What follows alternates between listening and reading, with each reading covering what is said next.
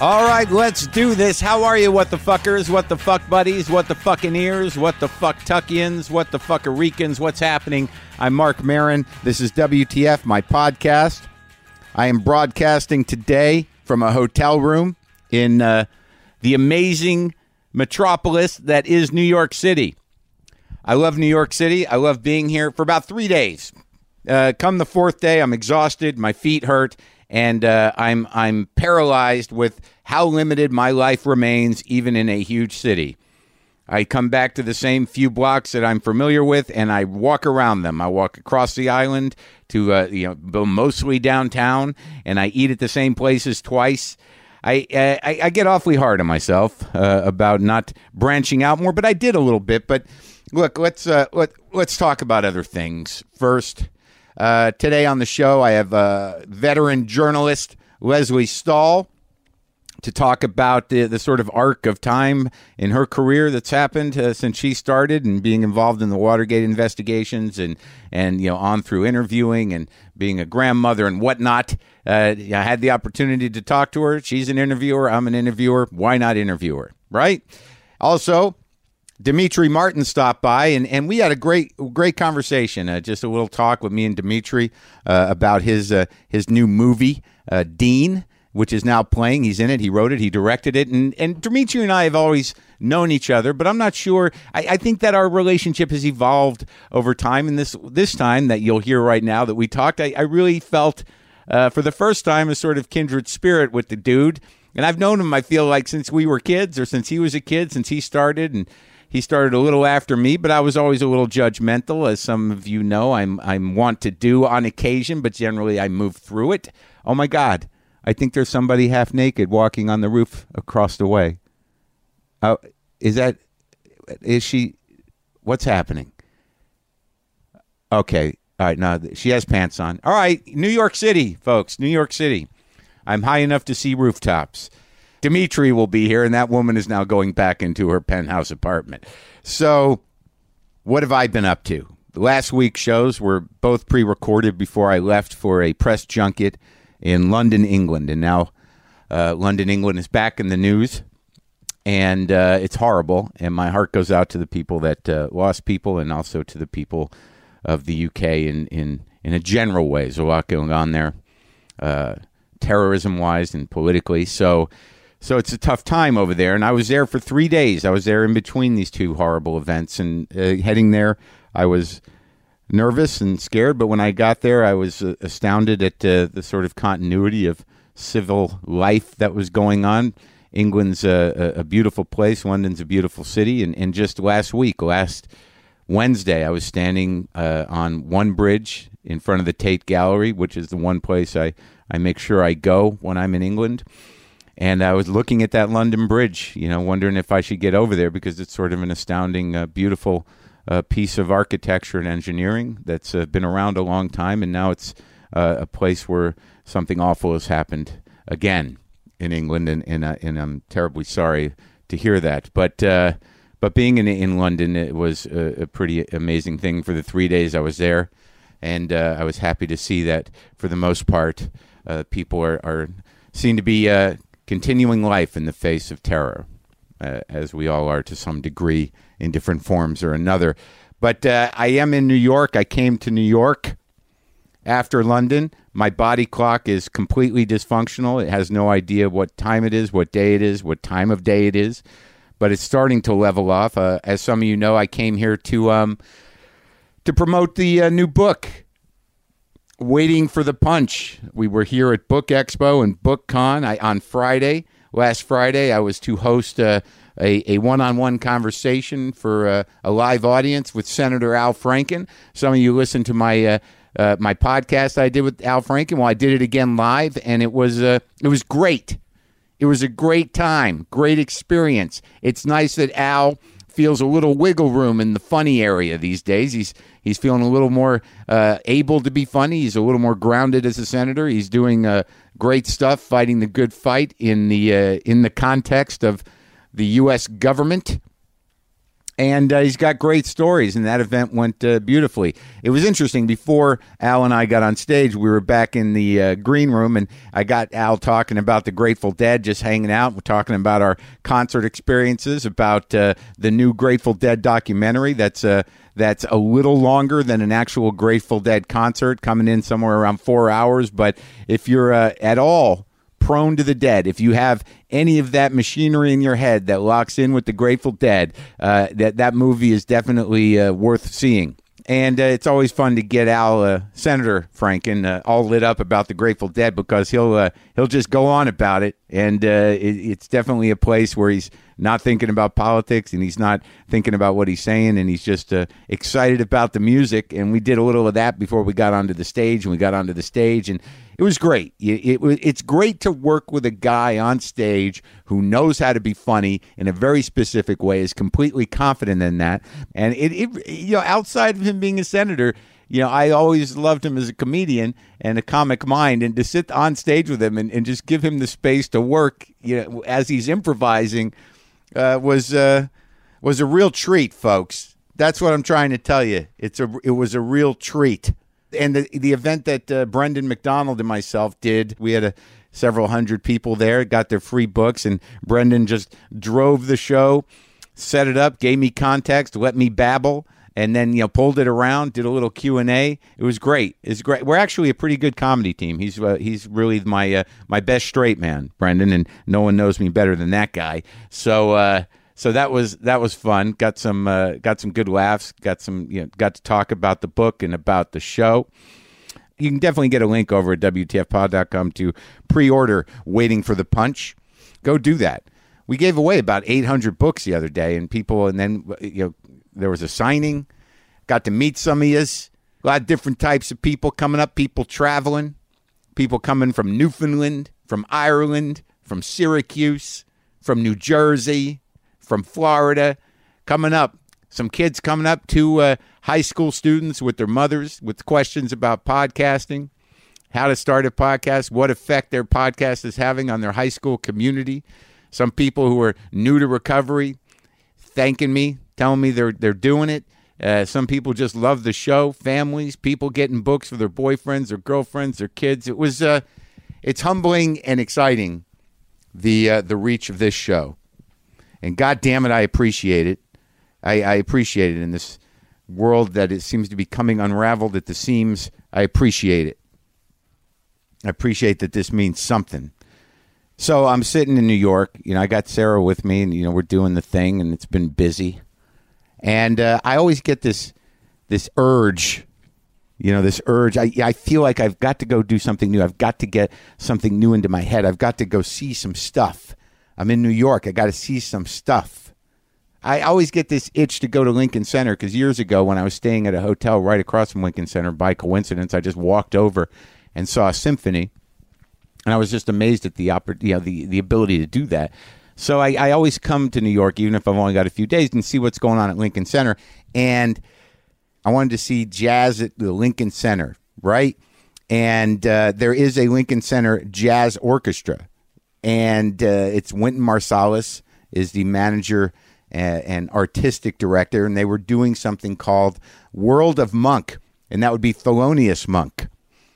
I like Monk, but again, as some of you know, I'm sort of a jazz novice. I'm just starting to really, listen to it. My brain was always wired for it, but now I'm really getting into it. I'm not in a nerd way, not in that I know all the nuances or all the players, but I like listening to the music. It's relaxing, and it takes me to a different place. It's not beholden to words or hooks or anything. You just have to you just have to get in. It's like a pool, and you just got to, get used to the water and just float in it. So I bought some nice seats, and we went up and we saw what turned out to be the last night of the World of Monk. It was spectacular, man. We were at the Rose Theater. I didn't know what to expect, but there's the woman again. She's half naked and she's taking garbage out. It's all right. I'm not supposed to be looking, but I'm just looking out. I'm not looking now. So we went, and I didn't know what to expect, but I just wanted to sit in a space dedicated to art, dedicated to music, listen to some jazz, have my mind blown, and it was it was phenomenal. And it's now with everything that goes on in the world, every time you enter a train, every time you go out into a public place, every time in your theater, there's part of you in the back of your brain. If you're in a big city, it's like, is this where it happens? Is this where it ends? Is this where something horrible happens? Is this where the terror happens? That's a real fear. It's a tangible fear, especially if you're in a big city. And then you got to transcend that. On top of everything else, you have to sit down in a space and let go of that.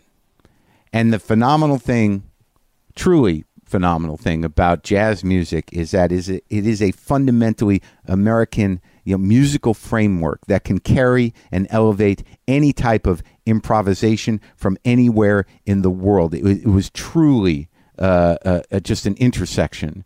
It was just such an amazing testament to the creativity of the human spirit, and there were just no words except when Wynton would talk in between things, just pure expression, just right to the roots of jazz, but completely integrated. It was just a fucking astounding experience. And I sometimes, I wonder about the power, do people have the power? Does art have the power? Does expression have the power to fight against the sort of like brutal consolidation of narrow-minded thinking? And it's like no one act does, but all acts together, all voices together, even in their sporadic places, that, just the elevation of human creativity and the human spirit to just continue to exist, to push through like fucking flowers, on a garbage dump. It's like, got a little faith because of jazz, man. So now we're going to go back to the garage and listen in on my conversation with Demetri Martin. His new movie, Dean, is now playing. He's in it. He wrote it. He directed it. And this was really the best conversation I've ever had with the fella. And I've had many. And I like him, okay? This is me and Demetri.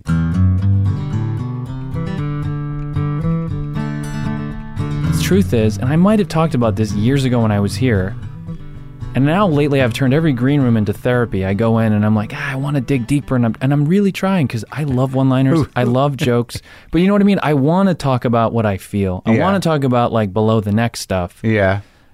It's hard. It's hard if that's not where your head goes. It's hard to get comedy out of that. Well, if you say you turn every green room into therapy, like who are you talking to? Other comics? Yeah, just other comics. It's not even, it's like comedy therapy. You know what I mean? It's not like I need help with my life. I'm like, I just want to dig deeper. I want to connect in a different way with the audience rather than, I feel like what I have to offer is, my jokes, but it's not that human. There's just like a ceiling. Well, you did it in the movie. I watched the whole movie. Oh, thanks, man. I don't do that. When what's funny? Really before on the way over, before I came over, I was like, oh, did they send him a screener? Because I was thinking, yes, I'm trying to promote my movie, and then I'm like, I was ambivalent. I was like, shit, I don't know if I want Marc to watch this. Just because we don't know each other well, but you've known me a long time. I'm like, oh boy, here we go. But like, that's all you. That's interspersed with, I could tell in the writing of the script that, there was some of your style of writing, but also you put a lot of the comic art in it. I did, the cartooning, and I think that you're able to go deep with somehow. It's true. I feel like I feel more entitled or something, and it's just a few little lines. Yeah, it's true. I think for me. But they're very simple too, though. They're like your jokes, but they're just, they seem, this... It's more emotional. Obviously, these cartoons in the film, which are your cartoons, are, they have a theme that's not a beat per se. That's true, yeah. It reminds me of, not Gahan Wilson, who's the other guy? Gross? S. Gross? Yeah. A little bit? Is that possible? I think so, yeah. I'm late to the New Yorker stuff. I loved Gary Larson when I was growing up. Right. It's not a big reach, but I'm from Jersey Shore, so there were like 2 bookstores in my mall. Yeah. And I'd go to this one, and they always had like Far Side books. So I was like, cool. So I like that stuff. Later, all the New Yorker guys, now I have books of Saul Steinberg and all these guys, which is great. I love that stuff. Have you had stuff in the New Yorker? No. Why I not? had like a fiction thing. The guy, the cartoon guy, he invited me. He emailed me 4 years ago or something. Hey, I'm an admirer of your work. We're doing a special issue, a cartoon issue, and we feature new people. Come to the office. I was like, cool.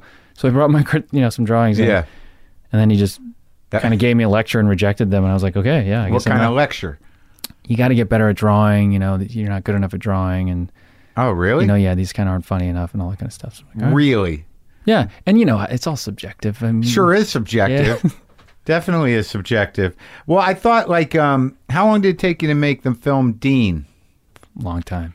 I started writing it like 6 years ago. Right. 5-6 years ago, and then I stopped, and I had like 50 pages, and then I started writing again, and then it took a while to get the financing, and then I actually shot it, and it took a while to edit it, because I was just trying to save it. I was just trying to not be embarrassed by it. So it took me like I'm serious, like, we edited at my house, and I was just like, it went from being really hopeful, like, cool, I'm going to make a movie, to, oh shit, like, I just don't want to be embarrassed. So Well, did you it's like defensive, you know? So you shot it how long ago?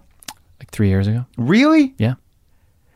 Almost 3 years ago. So Almost 3 years ago. the film is not unlike the book that you're writing in the movie. Yeah, and yeah, totally. And in fact, I just got my publisher to agree to let me do another book of cartoons to come out in the fall. Yeah. Because my book of stories was due. I got 3 extensions on that thing. It was due like 2 months ago, and it's not done. I'm not good enough. The book deal. Oh, you mean you don't think you're good enough? Yeah, the story's just. I think it's hard in life, but sometimes it's just the truth that some things just aren't good enough, and it's just to tell yourself, I'm not good enough. I'm not good enough at writing fiction. Well, I think the problem there is like the idea of it hanging over you is the worst, and also I think that if your sole thing isn't writing fiction, like if you're not writing stories all year long, and when they give you the book deal, you're like, oh, I'm almost done. I've got enough for, you know, right. If you have to write stories, it's a nightmare. That's got to be a nightmare. And it's humbling. I like to try to multitask, and hey, I'm a writer and I'm an actor. If you're not doing that thing all the time, you get your ass handed to you. It's hard. I'm serious. And you know what it is? I'm trying to write like kind of Kurt Vonnegut, like mid-century style. Sure. Like a story, like 15, 20 pages. So a couple of them, I'm like, hey, I worked it out. It's like, you know, I got to. And then others, I'm just like, it's just not good enough. It's just not, I'm going to be embarrassed by it. Well, what's your editor say? Where's the pages? I mean, you haven't even showed him anything? No, I haven't shown him. So you're just at home kicking your own ass? Yes, and then I tried. Making your wife read it over and over again? Yeah, exactly. You know it. How old's your kid? Mike, I got 2 now. One's 3.5, and the other's 10 months old. Oh, so you can't lay it on them yet. No, exactly. Come here. And I have the fear. I have the just primordial earning fear. You know, I'm afraid, man. That you're not going to make money? Yes. Yeah, I'm afraid. I never was. Well, the last time I saw you, you hadn't. You know, you're very selective. Like I was sort of impressed with the idea that, and I realized something though, because when I think the last time we worked together was at Red Rocks for the the Oddball Fest, and you were like, "Yeah, I haven't really been doing it." It's all right, steady. Yeah. It's true. But what have you been doing? Like you did a benefit, but what do you do? Like, you know, it seems like you're still kind of like kicking around, doing all these things, but you're doing gigs. I'm doing gigs. Yeah, I'm trying to do this new hour. I'm telling you, it sounds. Because you're going to shoot in Seattle. I'm going to shoot in Seattle, so I'm trying to do a new hour. I have a bunch of one-liners, but I don't know if it's having kids or something, but like it feels. I don't want to say pointless, but I'm lost. I feel kind of lost. So sometimes that's just life. Yeah, for sure. So I'm doing that. Well, isn't it funny with comedy where, like, for me, because I like jokes, and even, like you said, the drawings, for me, it's like, that's just what I wanted. That's, like, the track. Yeah. So guys like you and, I don't know, just list them off. People who are kind of more opening a vein up there. Yeah. I never didn't like that. It's just, like, it just didn't, it doesn't connect for what, like, aesthetically, like, that's what I want. And now, I got to tell you, I'm older, I'm like, when you talk about doing sets to work it out. Yeah. You feel like doing it? Well, that's what I've been doing lately. Oh, yeah? How's it going over? Bumpy. It's I saw Louis at Meltdown like a month ago. Yeah. That's what I'm talking about, the therapy thing. I saw him. He came in when I was on stage. And you know, when someone's older, it's like the senior comes in, you're a freshman. With the large Louis waddle. Yeah, exactly. Yeah. The statesman Louis. Yeah. Louis the statesman with his glasses on. Yeah, right. And so I come off and Louis there, surprised. I'm like, I just ate shit trying whatever. Yeah. And I was like, I'm trying. He's like, the audience doesn't care. I'm like, I'm a one-liner. He's like, they don't care. He's like, you got to figure it out. Just it's going to be quiet for a while. Just try it, you know? It's going to be quiet. And it has been. It's just like, and people are kind of talking me out of it. They're like, your jokes work. Like, what are you doing? He has a way of saying things. It's going to be quiet for a while. Well, because he did that. Right. Because, like, you know, he was primarily an absurdist, noise-driven joke comedian. Yeah. And at some point, he was just like, it's time to stop. Yeah. and opened it up, and that's what made him famous. How has your crowd changed from this? Oh, it's good. My crowd's a very sweet crowd. They're like, mildly disgruntled, all ages, That's nice. thoughtful, intelligent, good tippers. Like it was. And it's 50. You get a pretty good mix gender-wise, right? You get a lot of women. Yeah. I mean, and I get like all ages too. It's interesting. I have a certain demeanor, philosophically aggravated and, intellectually aggravated and or whatever it is to how I do. And people who know me from this know me pretty well. But it's really kind of like, I usually say it's not a demographic, it's a disposition. And they feel very familiar to me and they know me. And if they're there for me, I kind of know them. That's cool. Yeah. And, and I do all right in some cities. I can sell a few tickets. So it is a different game than just doing the clubs. Where are you playing? How's your crowd holding up? I'm decent. I have like certain cities I do well. Like, right. I think Seattle's a good one for me. Yeah. Boston, Chicago, New York, like kind of direct flights. I'm pretty good. That's good. But then it thins out pretty quickly for me. And I'm kind of still in theaters. And then in certain markets, I'm barely. So I'm kind of more comedy club. Yeah. I like clubs for working clubs out are stuff. Good, yeah. Clubs are good. Clubs are good for everything if most of them are there to see you. No, exactly. Yeah. Like if I had my way, man, if I could do like 2,500 seaters and do a couple shows a year. Exactly. Seriously. That'd be it. Yeah. With kids now, I just want to be home, man. I don't want to go anywhere. Well, I forget you even live here. Yeah. I'm like near Westwood. Very cool neighborhood. What? Way out. You really? What did you buy a house in Westwood? Near there, yeah. Oh my God. But it's nice. It's like a mid-century thing. My wife does commercial interiors, so she made it nice. It's good. Yeah, she classed me up. It's nice. Oh, that's sweet. So, well, what do you do? What are you just sitting there trying to write? Yeah. Doodling? Like pretty much. So you wrote this movie, like the first draft was 6 years ago for Dean. Maybe 5 years ago, yeah. How old are you now? I'm going to be 44 next month. Right. So, like, did it feel when he finally got around to doing it that this is like, this guy's 35 in the movie? Oh, yeah. I was like, fuck, man. I sold my first script that I sold a pitch in 2005. Of this movie? No, another, like a concept-y thing to DreamWorks. They paid me a bunch, and I was like, oh, my God, I'm going to write movies. Yeah. And then, of course, it went to turnaround thing, never got made. And then I sold another one to like Sony. Got paid, never got made. So then eventually... Full screenplays, not ideas? I sold ideas, but then I wrote the screenplay. Oh, okay. So like they owned it and had to give me notes and stuff. So by the time this came around, I was like, I just want to try to make a movie. So that's why it's no big concept. It's grounded, emotional, whatever. But it was hard. The budget was like under $1 million. It was a 20-day shoot. It was really, really hard. It was great to see Kevin Kline. Yeah, he's good, right? He's great. Yeah. And Mary Steenburgen. Yeah. They were great. You were good. I did okay. You did. Yeah. It's good actors make you look better. Yeah. And you did. You held your own there for a bit with Kevin. I went too small. Like I learned because I got to the edit. I didn't have time to watch my performance. And what the hell am I going to do anyway? What's my range? Well, you mean you're going to keep running back, looking at playback? It's insulting. It's hard, and I can't do it to Kevin Kline. Be like, hold on, buddy. I want to see how I did, Well, the thing is, it's one of those stories where, it's a heavy story. Yeah. And like I thought you cast it well. I thought like Rory was great. Yeah, he was great. I love Rory. Yeah, he was great. And I thought that woman who played the psycho friend. Briga. What's she from? She's in love too, my girlfriend said? I think she was in love again after we shot this, and now she's on, she has a show. She stars in the show called Good News or something like that. It's just started. Oh, yeah, I just talked to Michael Higgins. Yeah. Great news. That's it. Yeah. Yeah. Oh, good. He's a funny guy.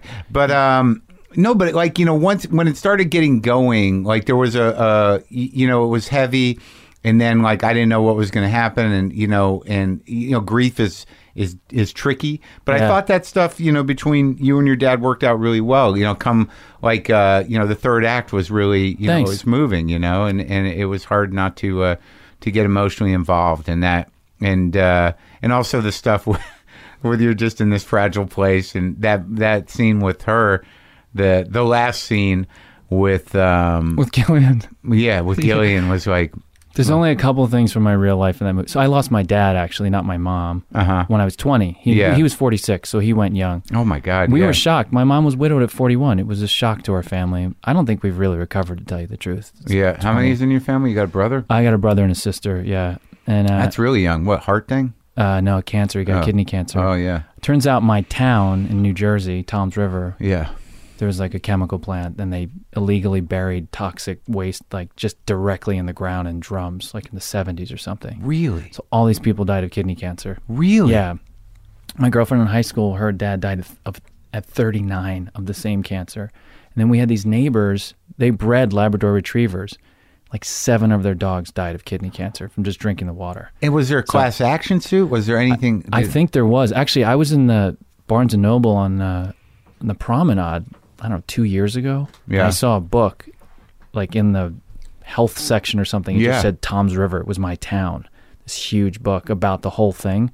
And I almost bought it, and I was like, I'm just going to get upset. Like, I kind of know the story. Like, forget this. I don't want to. But yeah, it was like a shock to our family. It was, you don't expect that. Yeah. And then my mom got Alzheimer's. When I had my Comedy Central series, this is 8 years ago or something, when it first started. Yeah. She was diagnosed with early onset at 56. Jesus. So she's been 4 years now of the last, I'd say 4 or 5 years. She can't talk. She doesn't know who anybody is. That's horrible. It's horrible, man. So in a way, of course, it's like there's nothing new here. It's the first time filmmaker. Oh, here's my story, Yeah. But it's fiction. And like you said, I put the drawing. So I tried to at least do something cinematic with it. Yeah. And it's not reportage. It's not my actual life. No, It's just what kind of my experience with grief. And I don't know how to do it in stand-up. I got to tell you, I don't know how to. I know people do that, and they talk about that kind of stuff on stage. I don't know how to do it. I just don't know how to. I'm still drawn to just the jokes. Well, I think it seems to me that like given that, how old were you when your father passed? 20. Yeah, I mean, like something like, do you go to therapy? No, I've never gone. But because like, you have sort of like your personality is pretty compartmentalized, right? Yeah. So like, you're obviously, you've designed everything you do to manage feelings. Yeah. Which we all do to, you seem pretty good at it. Yeah. I'm not great at it. Yeah. So you might not That's have, funny. do you know what I mean? You might not have this sort of like capacity at your Fingertips. Yeah. fingertips to communicate that way. I think that's true. I also think being in my 40s, maybe just being around long enough, I'm 20 years into stand-up about, I talked to my wife about it, who's not a comic. Right. And she tells me stuff that's interesting. She's like, your haircut, it's shorter now and stuff, but it's still, for a while, I think there's literally hiding behind it. Yeah. Like half my face is kind of hidden. So Yeah. I think I'm emoting and expressing and connecting with people. And she's like, you seem aloof. Like you just seem disconnected. I'm Right. like, I feel like an open wound. She's like, what?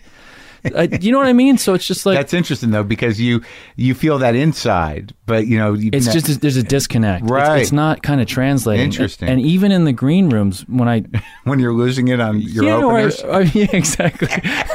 Have you been there? Sure. But it's just like, I feel like I'm trying to make an effort to talk to people more. I often just show up at the set. I look at my little notebook, say hi or whatever, and then I do my set. And it's like I realize, suddenly I'm not the young comic. Yeah. Like everybody's younger than me in a lot of these rooms. And it's like, then I'm a dick. Yeah. Because I didn't talk to somebody, So you're like, oh shit, like make an effort, talk to people. Yeah, tell them how frustrated you are. Tell them how lost you are. Poor me. My canceled Comedy Central show. Oh, that was a long time ago. Isn't it weird when you go to New York, like if I go to the Cellar, it does feel like there are kind of ghosts there. Yeah, like even I feel like I've been around long enough where I'm like, wow, this has changed. Yeah, and they changed the structure of it a little. Yeah, I haven't been there since they did that. Well, they were working on it when I was there, and I'm like, uh-oh, this feels weird. Yeah. Yeah, it's a little, it's like going, there are ghosts, but there's also that kind of weird New York thing where it's like, oh, he's still here? Yeah. That thing. Yeah. Like there's actually living ghosts. Yeah. Comedians. Yeah, no, definitely. And the hanging out, like you can kind of kill at the table and, Well, a lot of that pressure is gone. It's different. Because Manny's gone, Patrice is gone. Geraldo, down the list. Gone. Yeah, that's true. So, like, it doesn't have, it's not what I don't know. I don't go in there that much. I should go in more. I usually stop by. I never really go up. I just go and see who's there and hang out a little bit. And then yeah, that's sort of what I do. Like I don't rush to go do the 10 minutes there, but I'm not in New York that long ever. Like I should go. Maybe I should go for a little longer. It's nice to do drop in, do a little thing. Yeah, But so what's the plan for the movie? What happens now? So it's a platform release, right? It's a small movie. Yeah. It's like a counter-programming thing for the summer. There's like all these superhero movies, and then my thing will be out there. I think there's going to be, I'm sure, plenty of indie movies through the summer. But the idea is I'm touring, so they're piggybacking some of the cities I'm in, so there'll be a screening. Like I'm going to go to Boston. Yeah, I'm going to go to Boston, and then I'll do stand-up one night, and then the next night they'll show my movie somewhere, and I'll do like a Q&A and, that kind of thing. Oh, that's great. Yeah. I think it's a good way to do it. I think so. Like, I want to make more movies. I want to write my books.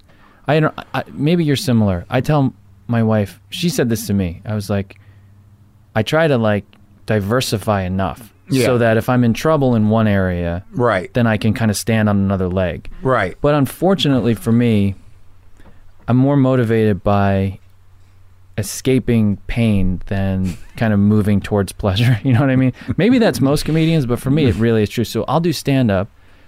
All I want to do is stand-up, and then I'm doing it. I'm on the road, and I'm miserable. I just want to go home. Yeah. I like being on stage, but the travel, I get fucking pissed. Like, I hate the TSA thing. I just hate all, I'm TSA pre, but it's still a pain in the ass. Yeah. Then I come home, and I'm like, I'm just exhausted. I just wish I could just have a career where I just write books in my house. And then I'm writing, and I hate it. It's like homework. It's hanging over my head. I feel not good enough. And then I'm like, I wish I could just get cast in something. Yeah. Acting's like the easy money. Right. Then I get a part in something, and I'm just like, I feel like a piece of meat. I have no creative control. It's just a wheel of self-hatred that just rolls around, Yeah, well, my relief from that is doing this, and also that I've like stand-up has been more fun because I'm not freaking out. Like, I don't have a kid. I don't have a wife. Right. And I've paid for the house. So, like, the financial thing is not hanging over me in the future. So now all that's hanging over me, it's like, well, the equation, everything is set up for you to be happy. How's that going? So, yeah, that's the worst. You're at the end of the line. You're just at the cliff. Like, you made it uphill to the edge. There you go. Yeah. Where's the happy time? I had that once when I first moved out here. It's the same exact thing. We moved to Santa Monica. I went for a really long walk in the summer, all the way down through Venice. And as I came back, two things happened in the same walk. I was coming north, and it was like sunset. It was beautiful. Yeah. It was perfect. And the beach was empty because it was, I don't know, late. And I remember thinking, this, just like you just said, I remember thinking, I'm going to fucking die. Yeah. Because everything was, I was in love. We moved out here. I had the show at the time, and it was just like, oh my God, and I wasn't even, it's not like I was Spielberg and I'm like, I've succeeded. It's a hard reality when you realize that, some of this stuff is really up to you. Yeah, for sure. It's to me, it's a balance. It's a struggle between, I'm not working hard enough and I should be working harder. Like, why don't you just try harder, And I know. I'm just like, that's where I feel lost, I think, is like, I don't even know what. I do that to myself too, but they're like, and it happens at certain times, like that, like in terms of my popularity and my earning ability, I'm okay with it. Sure. Like, I don't really want to be any bigger. And in you terms crossed over, like, I feel like in some ways comedy's like hip hop, where the people, it's its own community. Podcasts have certainly changed the landscape, but there's some people who cross over. Like, again, when I started, I saw guys, I'm like, okay, he's kind of famous. To me, people were famous. Right. They were a big deal.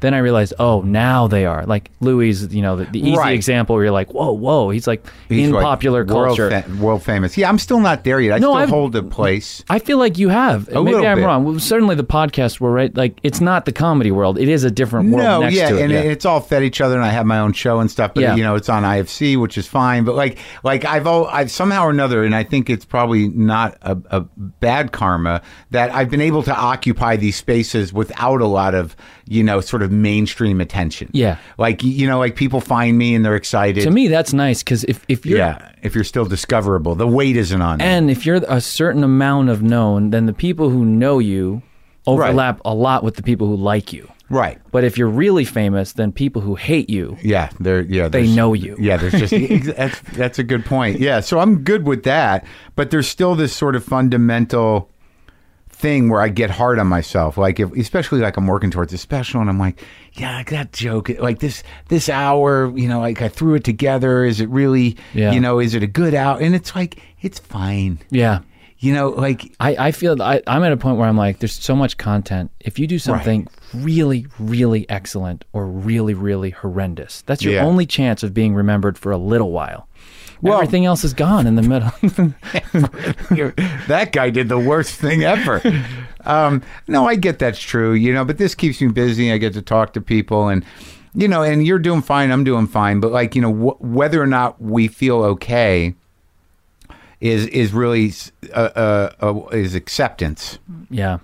And that's fleeting for some reason. Because like certain people like myself, like, you know, when I'm, you know, I tend to find there's something not comfortable, but certainly familiar about being hard on myself. Yeah. Right. You know, it's like, it's always been there. And it is, maybe it is comfortable in as much as it's like, it's part of identity. Like for me, it's as I know myself. If that goes away, then maybe it's kind of scary. It is, but but if it goes away, then maybe you can really experience it because it is a control thing. Yeah. I mean, it's very subjective, right? Yeah. I suck. Yeah, right. It's like, you know. Well, the comic, I mean, the beauty of it for us is we know you do 2 shows in one night. I mean, there's the classic experience of like, first crowd loves you, you eat shit, same material. I mean, it's the same room, it's the same conditions. That great joke, you know, that old joke. No, I don't know. About the, you know, comics, you know, just did, you know, he's out on the road and he did a couple of shows the night before and he's at the mall the next day and, you know, some, you know, hot chick comes up. And she goes, I saw you last night. You were great. And he goes, what show? That's amazing. It's so true. That's just amazing. That's so good. Yeah, it's good. Yeah, it's I mean, well, let's look. We're doing all right. Your kids are healthy. You got a life. The movie's good. People enjoy it. And, you know, you're working on the hour. You're doing the work. You know, happiness, maybe that's, you know, maybe that'll come. Maybe it won't. Who the fuck knows? That's right. Okay. Good talking to you. Thanks, Mark.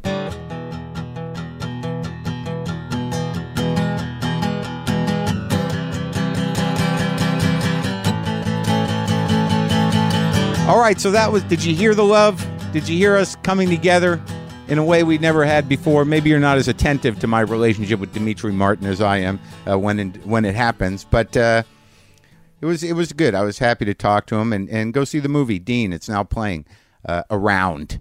So Lesley Stahl is somebody I never thought I would talk to, and I was able to talk to her. Her book, Becoming Grandma, The Joys and Science of the New Grandparenting, is now available in paperback, and it was nice to talk to another person that talks to people professionally. This is me and Lesley Stahl back in the garage.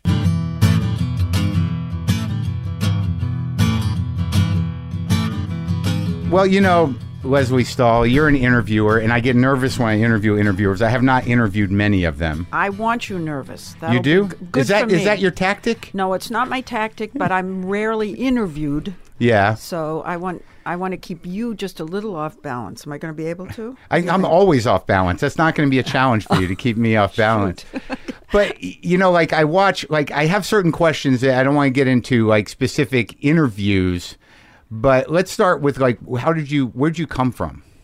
I came from Swampscott, Massachusetts. Really? Yeah, that's north of Boston, right on the ocean. It is spectacularly beautiful. Yeah. And it's one of the reasons I love it in L.A., because I can go out to Santa Monica and look at the ocean and feel at home. Different ocean, though. Yeah, but it looks exactly the same. Does it? Exactly the same. I spent a lot of time in the New England area, and that ocean, there's a ruggedness to the kind of like Marblehead, and you know that's where I'm from, Marblehead, Swampscott. It's a great place. Yeah. Oh, so you know my town. I do. I know New England pretty well. Well, it's the real difference is the temperature. The water is unbearably cold out there. Yeah, and the humidity in the summer is awful. Yeah. So you just how many people in your family? How many kids? From you sisters, me brother? and my brother. And you just grew up in Swampscott. We just grew up in Swampscott. You don't strike me as like a New England person. Really? Well, I always felt like maybe you're a New York person. No. No? What'd your father do up there? Well, my father went to MIT to study organic chemistry. Wow. And then went into business with his father and his brother. And initially they made leather colors. Yeah. For tanning or dyeing leather? For leather. Yeah. They made the colors. Yeah. And then they moved a little. They stayed doing that and went on to make shiny things. And they made, for example... He specialized in shiny things. Shiny things. Yeah. For example, they made something that should have been a roaring success and wasn't. Yeah. The pour-on floor. Oh, yeah. Yeah. Sure. And it was... Like anyone can do it, or just like a linoleum that you could pour? Yes, it was like linoleum. You'd pour it, it would harden. And we had it in our kitchen. It never scuffed. It was beautiful.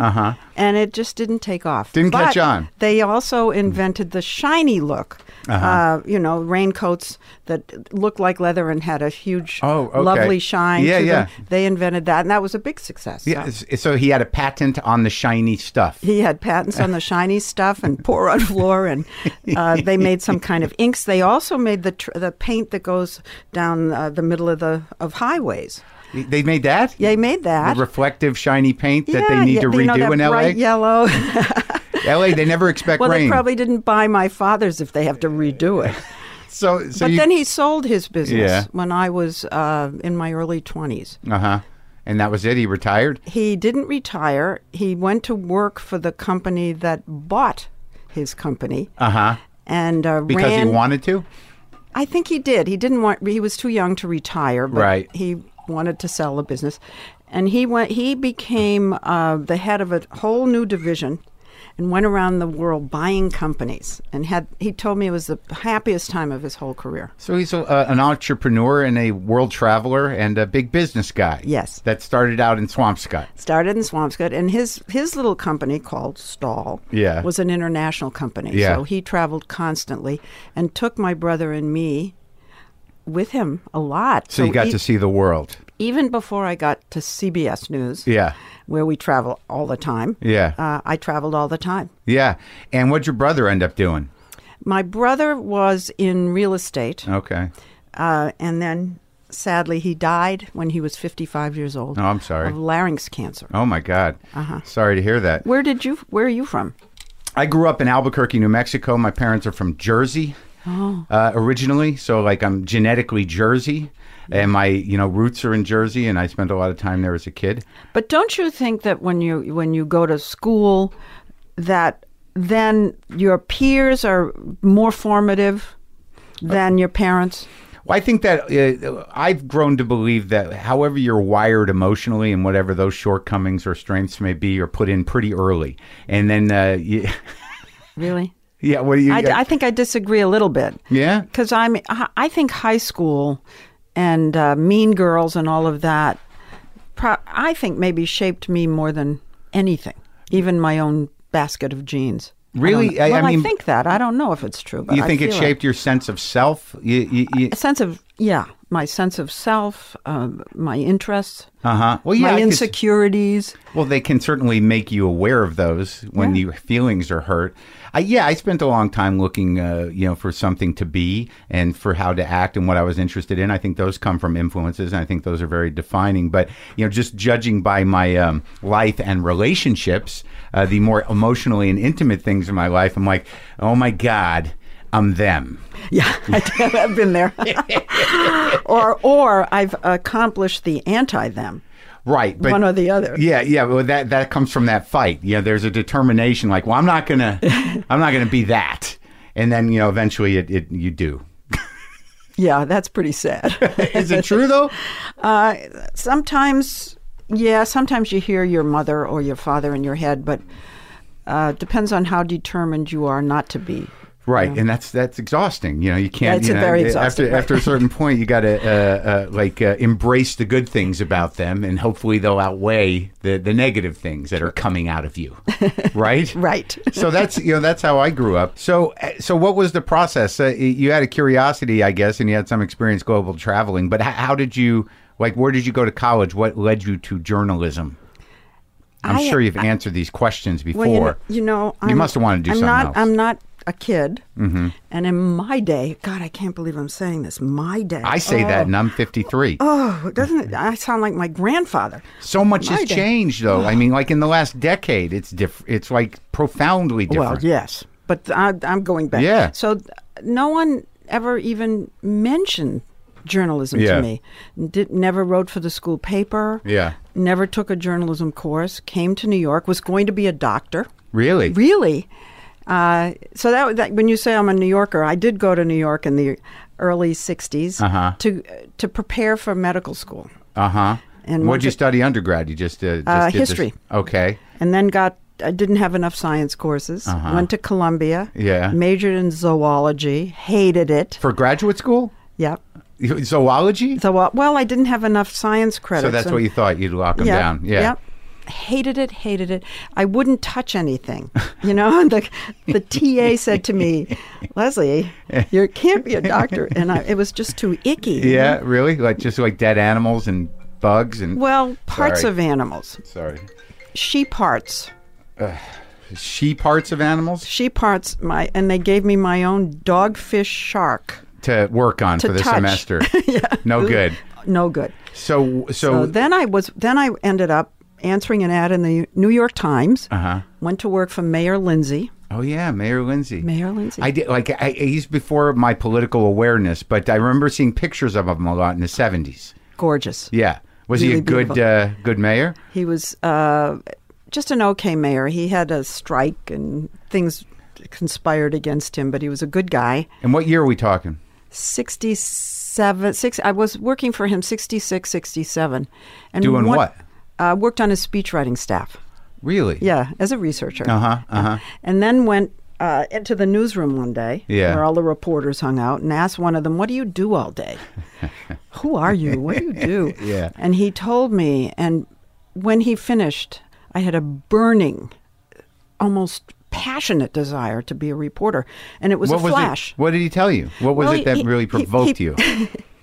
He told me, basically fundamentally that you could be really nosy and gossipy and you could write it down and tell other people what the secrets you found out and they'd pay you. And I thought, whoa, no one told me that. That I could make my hobby a profession. We're laughing, but it's kind of true. And then I went looking for a job. As a journalist with no experience. Yeah, exactly. Yeah. And NBC News was gearing up their election unit for the 68 presidential campaign. Humphrey and Nixon. Yeah. Yeah. And I got the job because I was a researcher already, and they were hiring me as a researcher. Yeah. And really, those were the only jobs there were for women. At that time? Yes. Yeah. This is pre-affirmative action. Right. So they hired me. Oh, my goodness, I jumped. And what'd you learn on that campaign? Oh, it was a wonderful job. I loved it. Were you a political person? Not really. My mother and father disagreed violently. Oh, yeah? On what sides? My dad was a Democrat, and a liberal Democrat, and my mother was a conservative Republican, and they never voted the same, and they argued. And I grew up in that household, and I thought whenever my mother spoke, she made sense. Whenever my dad spoke, he made sense. So it is kind of a tricky balance, and usually it goes the other way. Usually the man is the conservative, I would think, but maybe I'm generalizing. Well, they say that as women age, they get more liberal, and as men age, they get more conservative. Sure, as they feel it slipping away, that they need somewhere to be angry about. Well, maybe it's as women realize they may be widows, they want more government support. I don't know. There's a bunch of reasons, but what were their backgrounds? Like what kind of family was it? Like, are you Jewish or you Jewish? Yeah, but no religion. Right. Well, most of us. Yeah. Okay. A little totally mainstream. Yeah. Culturally Jewish. Exactly. Right. No, really. Yeah. So all right. So there you are, and that was a big election, and Nixon was not appealing, except to my mother. Really? Oh yeah. How that guy charmed anybody is fascinating to me. I know. Yeah, but he did.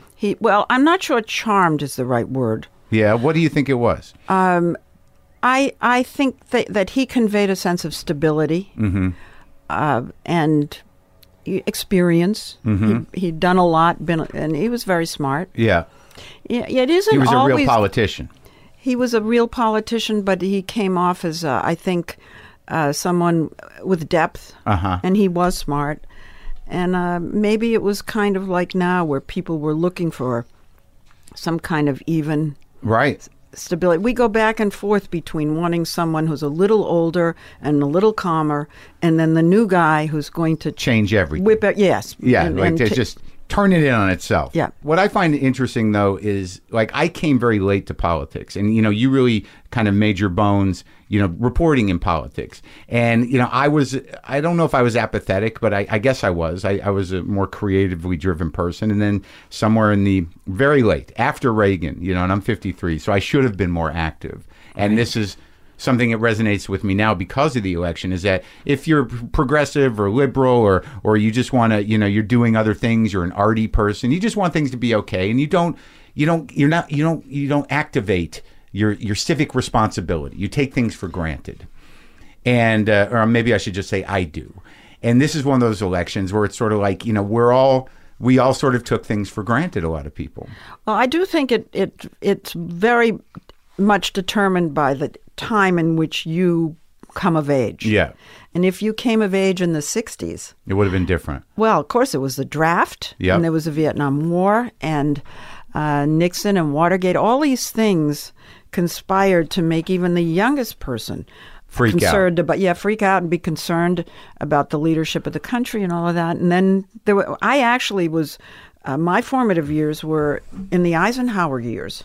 Right, so in the 50s. We would call the silent generation.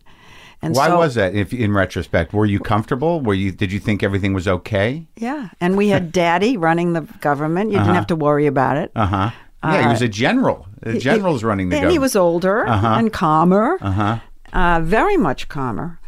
And the economy was really going slowly but steadily upward. Incomes were going steadily upward. The middle class was just exploding. Wasn't that the establishment of the middle class? Wasn't that where it really became defined during those times? The man in the gray flannel suit, yes. Yeah. But we also, at that point, had the unions coming on strong and forcing the car companies and the other large companies, GE, to pay a decent wage because the unions were strong. Right. And it just was a time of great promise. We were still coming out of World War II. We were still, our parents were still thinking about the Depression. Mm-hmm. It just was a completely calm. Right, and there was relief. It seemed like America was going to, fulfill its promise to these people. Right, and people were looking inward instead of outward. Okay. We had been through World War II. We did have the Korean War. I was too young to really be that aware. Well, you might have an opportunity to see another one. Thanks. It's awfully kind of you to if you missed the first one. No, but I do think the times will create a political person. Right. So when you got that job as a researcher, you're in your early 20s? Yeah. And it's 1968 and things are starting to blow up and, in terms of culturally. Exactly. And, did you feel that happening? Oh, yeah. All around. Well, there were marches. There were anti-war marches. And just beginning. And Lindsay, who had been my boss, was very much involved in that. He was one of the first people in Congress to vote against the Vietnam War. Yeah. So, it was in the air. Yeah. And then we had the 68 convention. Right. And the hippies and the big marches and, the violence. And the violence. Yeah. And Mayor Daley in Chicago, causing mayhem at the convention. So, that was kind of the beginning of everybody's new awareness of politics. And then when the kids got shot at Kent State, that kind of sealed the deal that there was a real fight for the country and what people believed it should be. Right. And there were strikes and demonstrations at virtually every university. And they're coming out of the silent generation. Yeah. And it's the baby boom generation. Yeah. So that's a huge number of people. Was it scary? Because now, I can't picture it because I was way too young, but there's a tangible fear in the air to me. And I'm an older person now, but I just wondered then, was there a fear of the government? Well, my recollection, and things get accordioned in your memory. Right. About compartmentalized. And what's really big. But my memory is that sense of fear that we're having now is more similar to what was going on during Watergate than the 60s, so the early 70s, when the country was completely polarized, much as it is now. Yeah. And half the country loved the president, the other half hated the president, and there was no in between. And people were still demonstrating against the Vietnam War. So there was actually more violence in the country than now. Was the polarization as vicious? Yeah, it was. Definitely. And Agnew, the vice president, was running around the country attacking the press. There are similarities. And, when I say my brain has been accordioned, it may have been worse then. You always think it's worse now. Sure. But it may have actually, there may have been more strife and more division, serious division in the country than even now. Well, because I think it seems that the momentum of the younger people was massive. Baby boom, yeah. Right. And now it seems like a lot of the younger people are either detached or not sure how to activate. Like you see these marches and a lot of people are coming together, but back then it was all like 18 to 22-year-olds. Well, they had the draft. Yeah, it was this is terrifying. Not now, right? Yeah. And they really had skin in the game, totally. Right. And they were the baby boomers, so there were huge numbers. Right. Although I just read a poll this morning. Yeah. About 18 to 24-year-olds really turning seriously against President Trump. Yeah. So maybe there's an activation going on right now. Yeah, what that looks like, I don't know. It could be just tweets.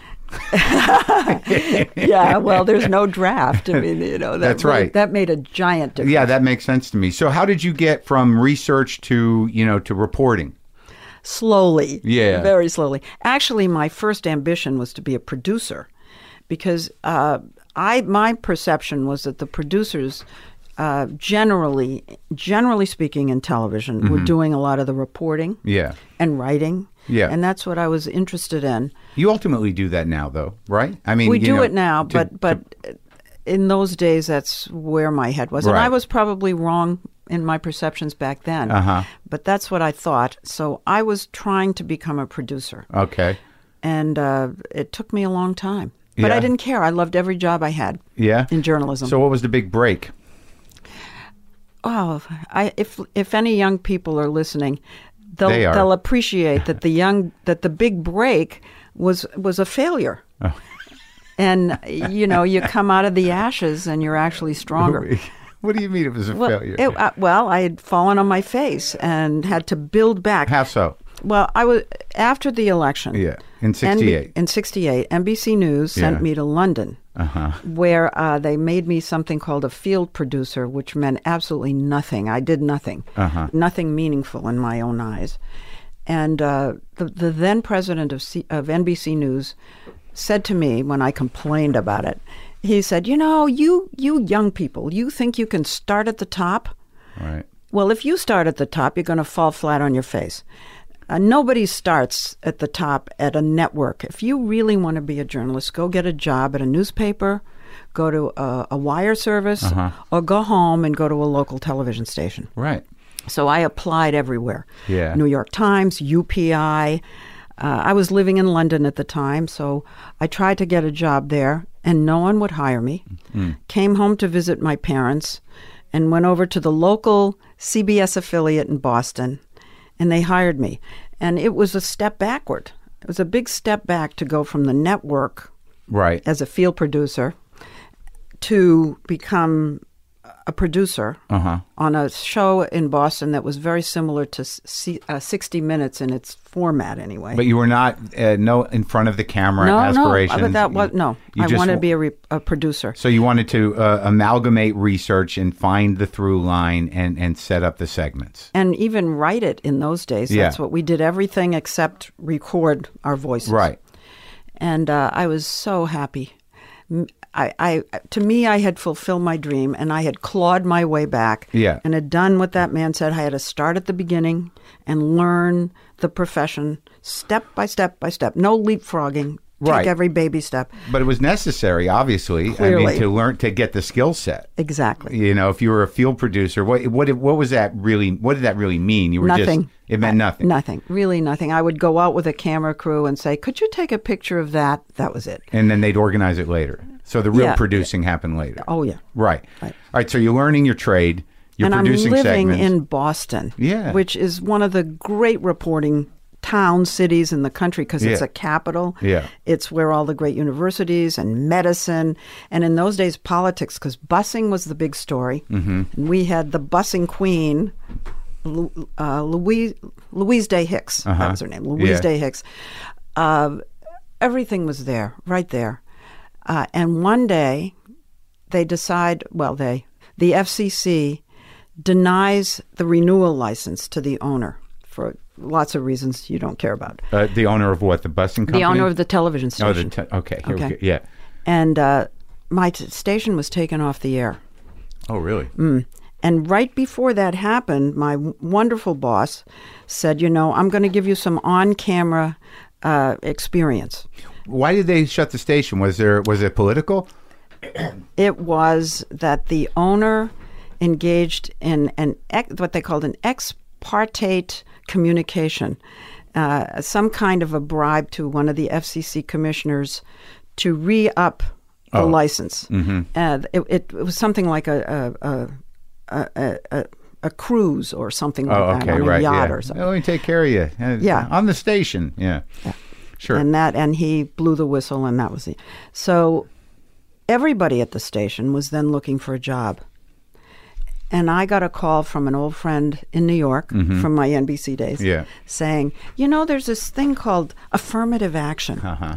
And all the network news outlets are desperate for any woman who has any experience or any minority who has any experience. So did you took the gig doing on-camera stuff before you got to New York? Yes. Okay. So you had a little of that. And my friend said, you have to put together a reel of your work. Did you like doing it?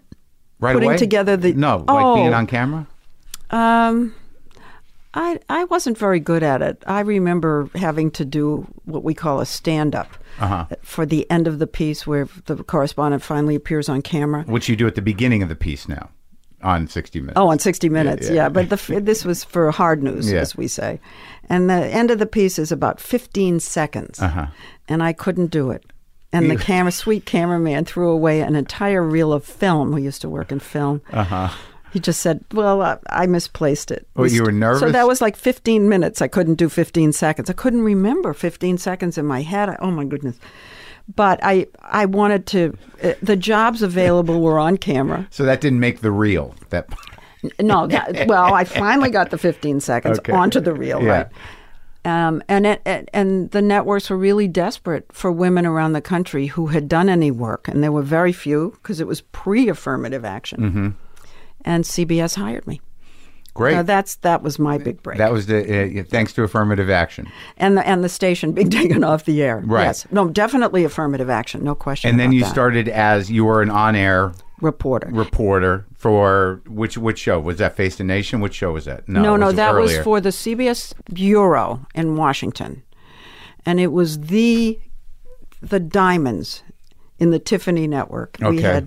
I'm going across the row. We had Marvin Kalb, Dan Rather, Roger Mudd, Dan Shore. Remember all of them. I walked into that bureau my first day of work and was completely dazzled. And their offices were like the windows of Saks Fifth Avenue. Yeah. The doors didn't close.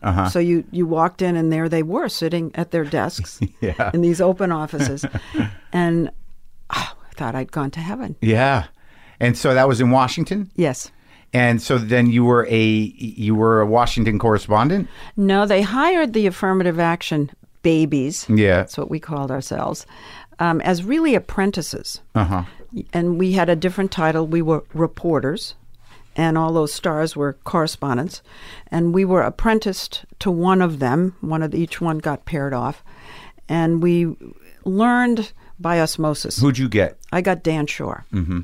And we learned by osmosis, just following them around. They didn't instruct us. They just let us tag along. Well, how much did you know going into covering politics, the way it worked? Like, because what I found is that when I started working at Air America years ago, I knew very little about how politics works. Did you know any of that going in?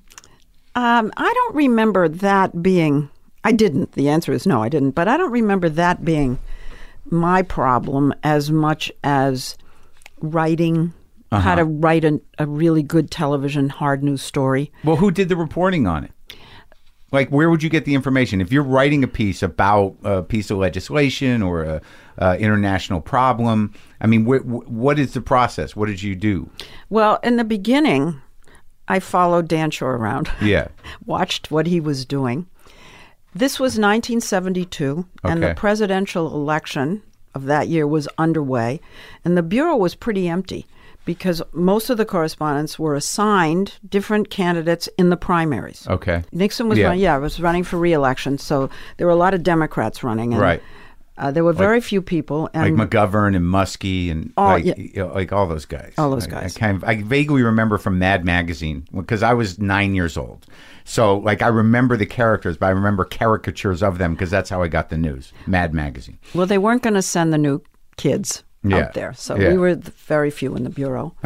And I came right before this unbelievable break-in at the Watergate of the Democratic National Committee, and nobody thought it was anything except a very local B&E. And they sent me break-in and entering. Break-in and entering. Yeah. Not at Watergate in those days. It was just the Democratic Party.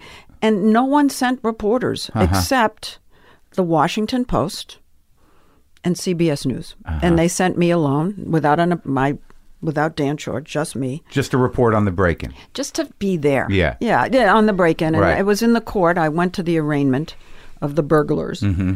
And the only other reporter in the courtroom was a guy named Bob Woodward. Yeah. And the two of us were in the reporter section, and that was it. And no one else was. It was an empty courtroom. What did you feel that day? Were you like, something's up? But yeah. And Bob and I, our eyes were bulging because one of them worked for the CREEP, which was the Committee to Re-elect the President. Sure. And there were these consecutively numbered $100 bills and phony passports. I mean, it was all smelly. Yeah. But we were and I would run to the phone, as I was instructed, and record radio. From the courthouse. From the courthouse. I was reporting what I was seeing. They had a row of phones then for reporters. Yes, exactly. Yeah. Run to the newsroom and pick up a phone. I've seen it in movies. Actually, I think it was not quite that. I think I ran outside and went to a payphone. Sure. And put in my dimes and recorded these things for radio. And I only found out years and years later that they never put them on the air. Really? I didn't know that. Yeah, really. So every you hour were or so, I'm writing these little short 45-second summaries of what was happening in the courtroom with all this stuff about the creep and the money. And went nowhere. Didn't even go out on the airwaves. Oh, that's sad. You were doing big things, and just no one was listening. Yeah, but I was learning. Yeah, the good part was I was learning. But you stayed in the saddle with Watergate through the whole thing. Exactly. And you were there, scooping it to some degree. Well, in the beginning, every time the story died, which it did every couple of weeks, it just died. It was over. Woodward would say to me, don't give up. Don't let them take this away from you. Well, of course they did. I was the junior. And as it became a big story, and in the courts, in Congress, wherever the story went, the White House, I was always number two. But I stayed with it. To Shore, and then to Fred Graham, who was covering it in the courts, and Dan Rather in the White House, and it just kept moving. Right. It was this blob. But Woodward and Bernstein, like you were talking to Bob Woodward, and they were the ones that ultimately broke it, right? Yeah, but they kept breaking it, and it would die, and then they'd break it again, and each time they broke it again, it got closer and closer to the president. Well, tell me how that worked then, because, we're witnessing it now. I'm too young to remember Watergate. I mean, what was the pushback from the administration that would make it go away? Well, the whole operation of the White House was built to keep it away from the president. Right. And obviously there was this deep throat guy having Woodward meet him in garages and things like that. And the leaker. Mm-hmm. And every time the White House put up a wall, the leaker managed to get a little hole in the wall. Yeah. And push it further and further toward the White House. Yeah. And it was incremental. This story went on for 2.5, close to 3 years. And it was, if you telescope it, unrelenting, but to live through it, it was more drawn out. way drawn out. And as I keep saying, it kept dying. And I kept saying to my friend Bob, I can't stay on this. There's nothing. I have to go cover other stories. I have to advance my career. Right. Don't let go. Don't let go. He kept saying. He wanted as many people as possible working on it? No, he was my friend and telling me that this was something. going to explode one day. And he saw you as sort of like, he was a newspaper guy and you were a TV person. No, we were dating. Oh, okay. I was his girlfriend. And he never gave me a story. He never told me anything. He just kept saying, just don't let them take this away from me. That's interesting. Journalist dating. That must have you been thought we never did, right? I didn't know. I maybe I should have known, but like, was that a competitive situation? No. Are you still friends? Yes. Well, that's nice. Yeah. So, all right. So, like, let's talk a little bit about your job currently and how this works. In the sense that you spent how long did it take for that thing to 3 years. 3 years for it to take him down. Yes.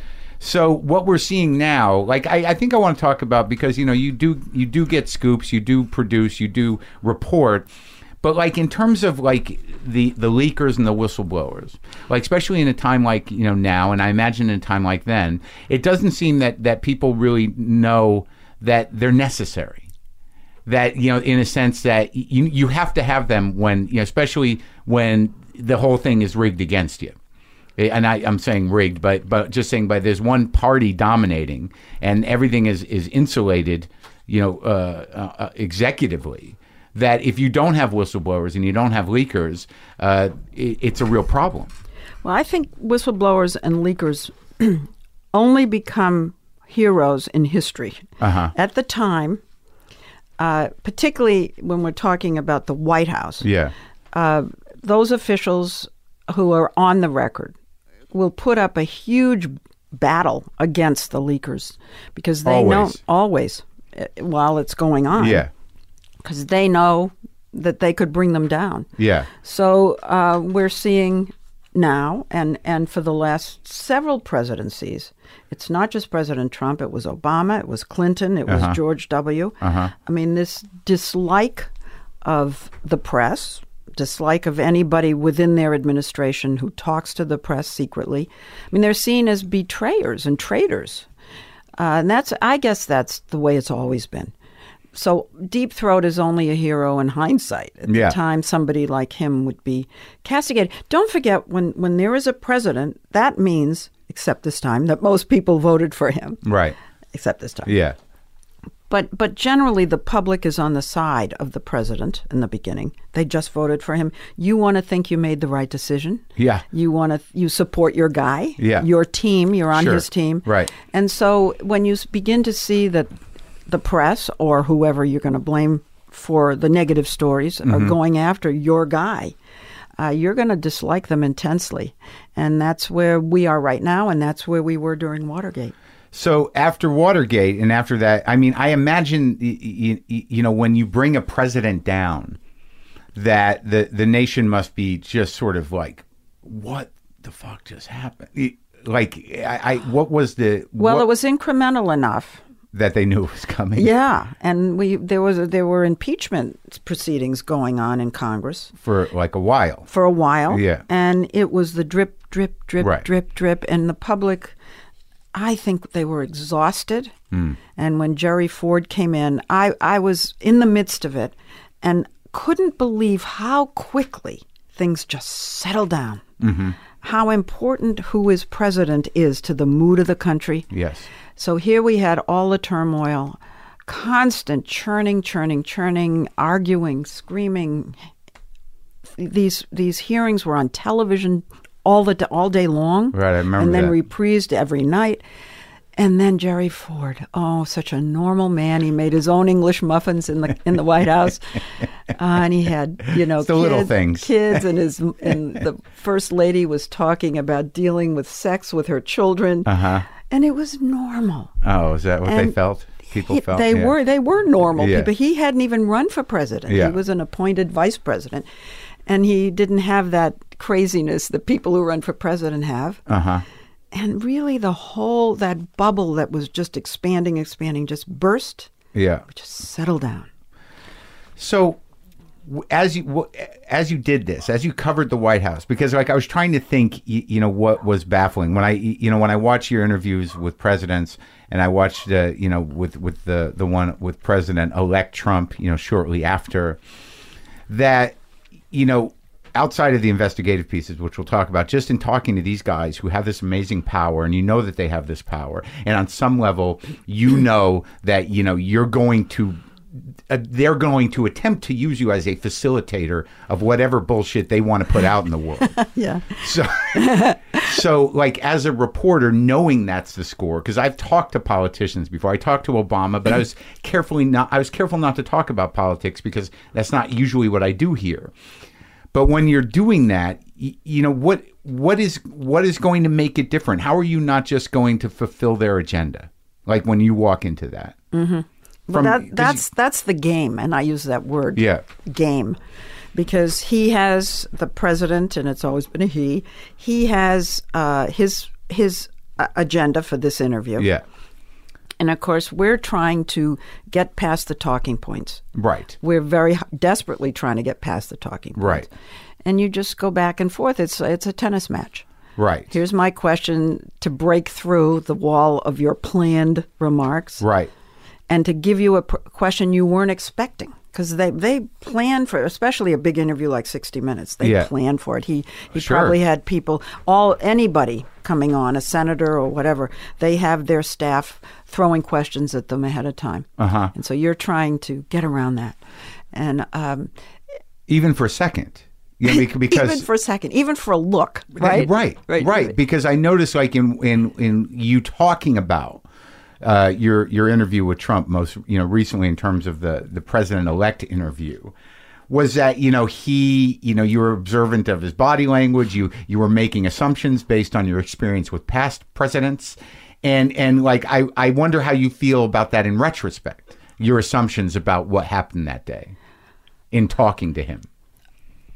Well, it was surprising all the way around, that interview. I had already interviewed him the day he named Pence as his running mate. So I had been in the room with a guy who was had the sense of a cat who was ready to pounce. Yeah. Just ready for combat. Did you know him before from New York? A little. Yeah. I'd interviewed him before, but I didn't know him really well. Does anybody?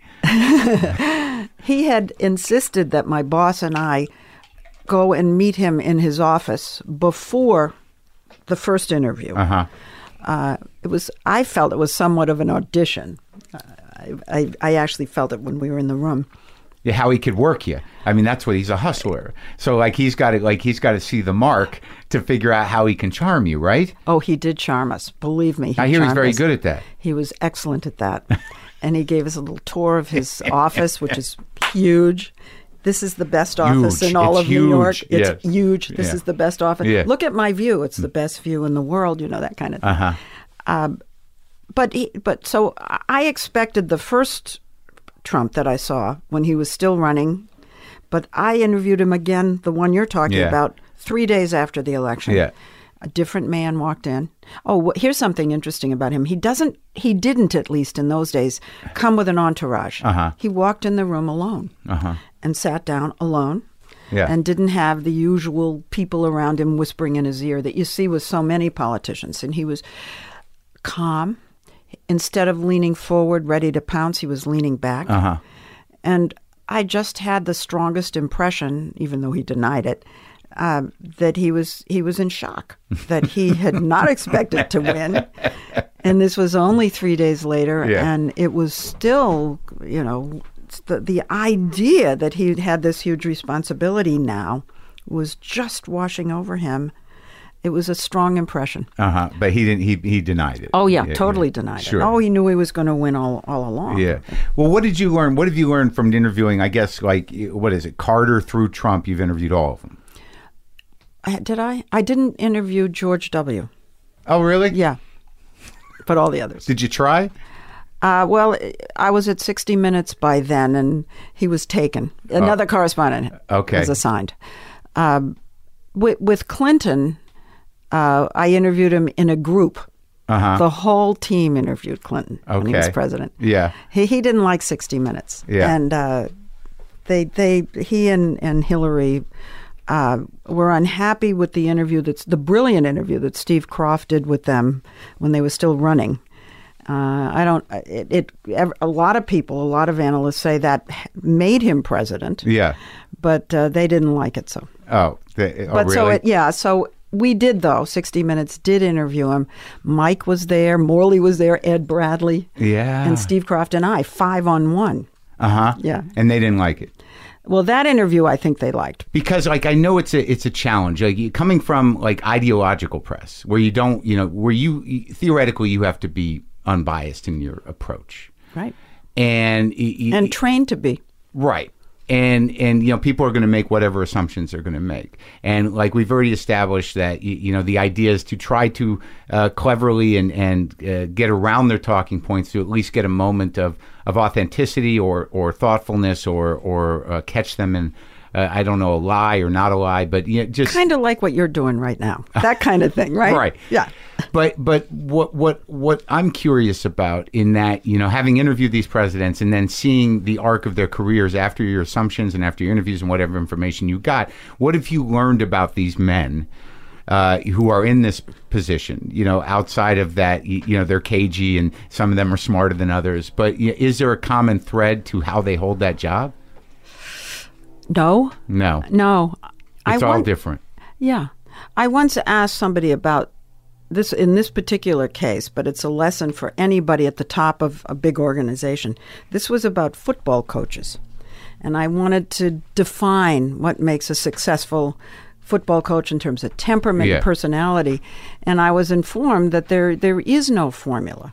You can have a football coach who screams and yells at everybody and never invites them in for a one-on-one chat. Mm-hmm. And then you can have the coach that's dancing in the locker room with the guys. Right. And they're both wildly successful. And I would say the same with presidents. You have introverts and extroverts. You have schmoozers and guys who close the door and don't want anyone coming in. Yeah.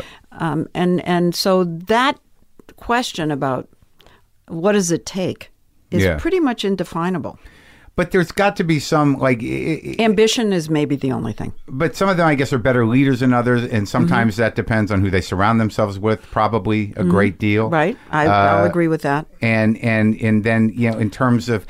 it's also the times that they're in that require an outgoing or an ingoing or a person who wants to quiet things down or whip things up. Yeah. It can't just be the isolated figure. He's right for this time, but wrong for that time. Yeah, I get it. And things will change in the middle of a presidency. Yeah. He'd be right at the beginning and wrong at the end. I mean, we've had a lot of that. Sure. But being in it all the time, I watched your interview with Netanyahu in Israel. Yes. And he's he's a very grounded, no bullshit kind of character. No. I mean, to be honest, I don't think we were talking about what's the common thread. Yeah. There's bullshit with all of them. Right. So sure. That's the one common thread. That's the one you common found thread. it. You put your finger right on it. Right. So you've got to get around that's another word for talking around. Right. But I told you it's a game. Right. And I really like politicians. You'd have to stick around and cover that world so much. Why do you like them? Well, most of them, and when I meet someone who isn't this way, I'm basically hurt. But most of them come into this business to do good. Right. They don't set out to destroy or take the country in the wrong direction. Their motives are pure in the beginning, and I don't look upon them as crooks or evil people. No? No. I guess you couldn't. In the beginning. Right. But and then they turn. Doing good is relative to ideology as well. Well, yes, but doing good is definitely related to ideology, but I want to see, at least in the beginning, I want to see that their heart's in the right place, even if you don't agree with the direction that they want to take us. And you have found that, you have seen that at the beginning? Generally speaking, yes. Generally speaking. Not 100%, but generally speaking. And really, when I said to you we're trained not to be opinionated, we are. And I've been at this, do I have to admit how long? No, I don't have to, but a long time. And sometimes I think so long that it's hard to find my own opinions sometimes. Really? Sometimes not. Yeah. Like even when, well, I guess that is relative to your own place in life too. Like, where you are. Yeah, how you feel about grandmother and stuff like that. Grandmother, different, periods of economic stability, whatever it is, what's important for you from a politician is going to be different. But, we all have a general sense of this is bad. Well, I guess where I am right now is I worry about the future because I have grandchildren. Sure. In a way I never thought about it before, even for my own child. Yeah. So I really do worry about what kind of world my little kids are going to. How old are they now? 3.5 and 6. Uh-huh. So I think about the environment a lot, which I hadn't been doing before. But I guess we're facing a crisis, so maybe everybody's there.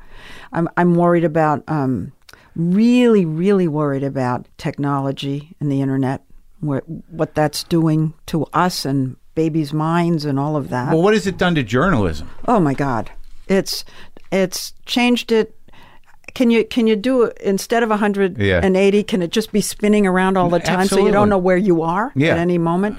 I mean, think about it. I told you I started in film. Yeah. So in film, you had to wait for the film to be developed. Yeah, there's no time for processing. That's it. That's the big difference. And it doesn't seem to be any real. It takes a lot of energy to source properly, even as a consumer. So, like, I've actually been nostalgic for three networks, in the sense exactly. that I am too. Everyone was sort of on the same page, and you could go figure out things, and we weren't getting all the information. And now we think we're getting all the information, but sometimes that's not even good. Because, what's the credibility of that information? And there's absolutely, everyone has a voice on a social networking platform. So there's no, it's an enemy of tolerance and processing and thoughtfulness about what's happening. There's no time. That's right. It just honors the emotions. The no time is distressing for a consumer, but also for the journalist. You see something and boom, you're typing it in or you're talking it in. There's no time to ask for the opposing view. There's no time to look for the context historically. I don't know. Do you think like when it seems like there's a lot of great journalism going on now. It seems like there was that right now, because of this presidency, it's sort of woken up, the responsibility of news outlets to really do their job. I agree. And it seems like people are really stepping up. I agree. And they're not being intimidated. Mm-hmm. They're not being forced to agree. Yeah. They're really being courageous. Yeah. There's a little sense of Watergate in there. Sure. Absolutely. I mean, there's a little sense of like there's Watergate, but there's also this pressing kind of apocalyptic vibe, going on now. Yep. Absolutely. Scary. Yeah. It is scary. And I think it's been scary before, but it seems more scary now. There's too much going on. It's coming at us too quickly. Yeah. Every day. I know. 3 new things. Yeah. And we're just not built to absorb that much. You think that's intentional on behalf of this administration? Partly. I think it's to perhaps I'm not covering Washington. So I'm a consumer of that news exactly as you and all your listeners are. But it does look like there are attempts to distract us from X. Mm-hmm. I'm going to have your mind look at Y. Right. I feel that there's a lot of that. Well, and I think that some of that is I think that the journalists are somewhat responsible for that as well. That in being thorough, at all levels, and also competing to get information out there and create, and finding these bits and pieces that, you're getting all the pieces at once all the time. Yeah, and speculation about the pieces and then analysis of the pieces. Like if you've got 3 or 4 news outlets coming in on your phone, it's nonstop. And you feel you have an obligation to report every one of them. Right. And no time to put context around any of them. And I don't know because I'm not reporting on it, but it feels deliberate. But it seems that some of the stuff that you do does, take the time to process. When you do an investigative piece, when you spend that time with Netanyahu, or you do the piece on Gitmo or the nuclear power plant, or the one I watched about police informants. Isn't that something? Yeah, but like, in some of the interviews where you get these great scoops, that a lot of that, there's time to put it together. A lot of time. Yeah. We have the amount of time we need. Yeah. For each piece, unless it's hard news, right. And then you just go with it. But usually we take months. Mm-hmm. And you know what you want to do. You're producing. You've got this story, and you're like, there's got to be more to this story. Exactly. And that's why I have the best job, certainly in broadcast journalism. Yeah.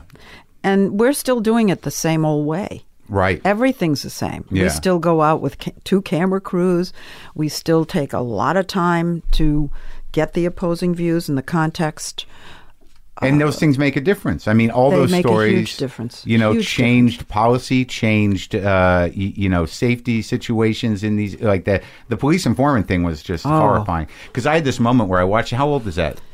That was it last year or the year before? Two seasons ago. Well, the moment that you showed that college interview with the guy who was in charge of this informing unit. Oh, the police, yes, yeah. That, what I sensed in it was this sort of like, I'm going to get these college kids. Who do they think they are? It was a little bit of that. Right? Right. And like and that is sort of a thread that's going on in politics now. Anti-elitism, anti-intellectualism, a bitterness towards education and towards people that seem to have a better go at it. This is what is stunning to me about working at 60 Minutes as opposed to covering the White House. Yeah. We deal mostly with what you might call, my hands are going quotes, ordinary people. Yeah. We're not dealing with the president or the vice president. Right. We're dealing with a family whose kid commits suicide because he's become a police informant and he's being called upon to tell on his friends, or his family's going to find out he took some dope. Yeah. And the kid can't handle it and he kills himself. It's way down at the granular, horrible life that kids find themselves in. It's real life. It's real people. And that's where stuff has to sort of start changing. That's where it's the most important there. And it hurts to cover these stories. And when you're interviewing a politician, it doesn't hurt to ask some tough questions. Right. It actually feels okay. Yeah, yeah. But these stories that you're bringing up, really, I suffer. You suffer watching it. Yeah. And it's even worse when you're in the room with a parent. Yeah. Or someone else who's faced a tragedy. Yeah. You do a lot of that. Yeah, but it does, when you take the time to flesh this stuff out and you have the arc of the injustice or the, dubiousness of what's happening, that it has an impact and things change. 60 Minutes still means something. Things change. I'm not so sure. I don't want to say never, but it's pretty rare that we do a piece, and let's say it has a huge impact, but the things really change. I worry about that all the time. Well, there's a lot of lip service paid to, like, we're going to check it out. We got a guy on it. We're reinvestigating, and then it goes away. It goes away. Do you ever follow up? Do I ever follow? Yeah, we follow up. We try. Yeah. And that's why I'm distressed, because we follow up and find out nothing. Yeah, that there was a little bubble of news and just finger pointing, and then right back to normal. They wrote it out. And this is true in Washington with legislation and so forth, and then it's true in the case of these local police. How do you not get depressed and disillusioned? And here's the sad, horrible sort of downside. Yeah, we move on too. And we're working on our next stories. Yeah. And our next stories are absorbing, completely, totally absorbing, and we don't go back there very often. Mm-hmm. So mea culpa. Yeah, I understand that. I don't know that there's another way to be. You can only do what you can do, right? Yeah, and something, it's not our role. Our role is to keep moving forward, and someone else needs to pick up the ball when we shine light somewhere. That's right. What happens at 60 Minutes, though, is we go into reruns in the summer. And I'm already working for next season. Right. Because I'm finished for this. They all haven't run yet, but I'm done reporting. And now let's talk a little bit about the book. So before you... Oh, please. My book. That's the grandma book. The grandma book. Yeah. This is like... now, were you a good mother? Not particularly. But this is interesting. You know, I have this theory about, first of all, the book's called Becoming Grandma, The Joys and Science of the New Grandparenting. Yeah. But you asked me if I was a good mother. I was a working mother. And we don't think we're good mothers because we have this image, we working mothers, that a good mother's there. Yeah. I think my daughter would probably tell you I was a good mother. I wasn't on her case 24/7 because I wasn't there 24/7. And she turned out okay. She turned out great. Yeah. But no, I don't think I was a good mother. I wasn't a bad mother. Right. I loved her. I took care of her. I guess, you know, it's interesting. I don't know what your relationship with your mother is. And, you know, I guess people do the best they can do, so they say. But, you know, I think what we underestimate is, you know, kids are pretty resilient, too. And they're their own people. So a lot of times they find their way if it's not abusive. Well, and somebody was taking care of my daughter. My husband worked at home. And we had daycare from, a nanny. Yeah. And I think that my self-worth was not tied up with her success. Mm-hmm. It meant a lot. She was, I wasn't on her case. I was not a helicopter mom at all. And I think maybe we need to let these kids find their way more themselves.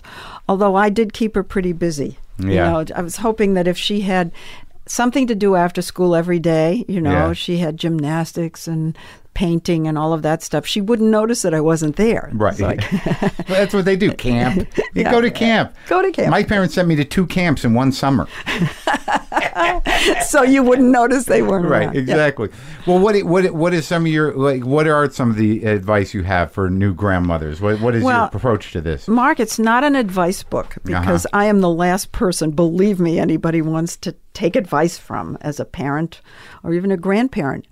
It's kind of a 60 minutes research project on, first of all, why do grandparents have this physical love for their grandchildren? It's a full body. It's a second ecstasy. chance. Second chance is part of it. Less responsibility in some ways.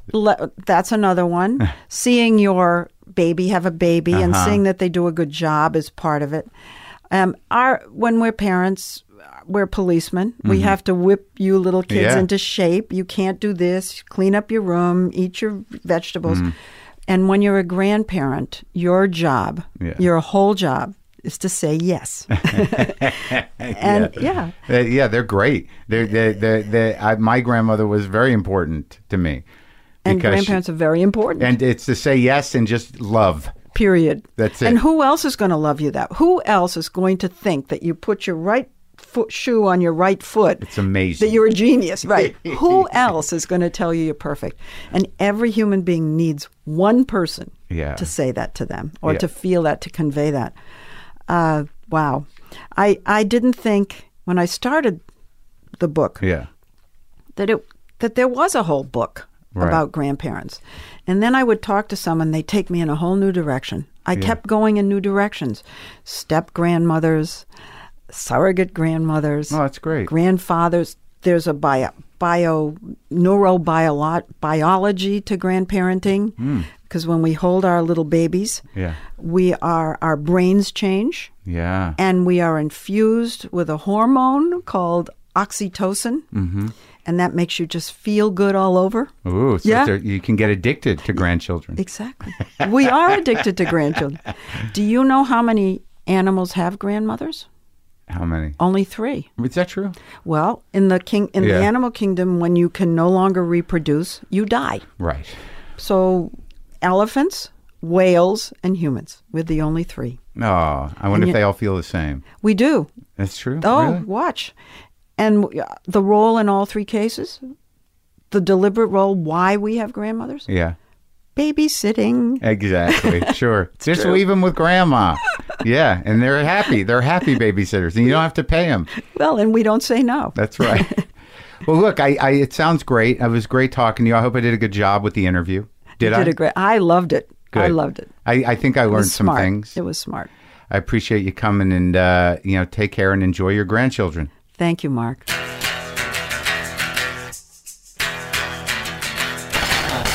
All right, that was me and Lesley Stahl. was nice talking to her. All right, no music today. Except for that. Take care of yourselves and other people around you. Boomer lives!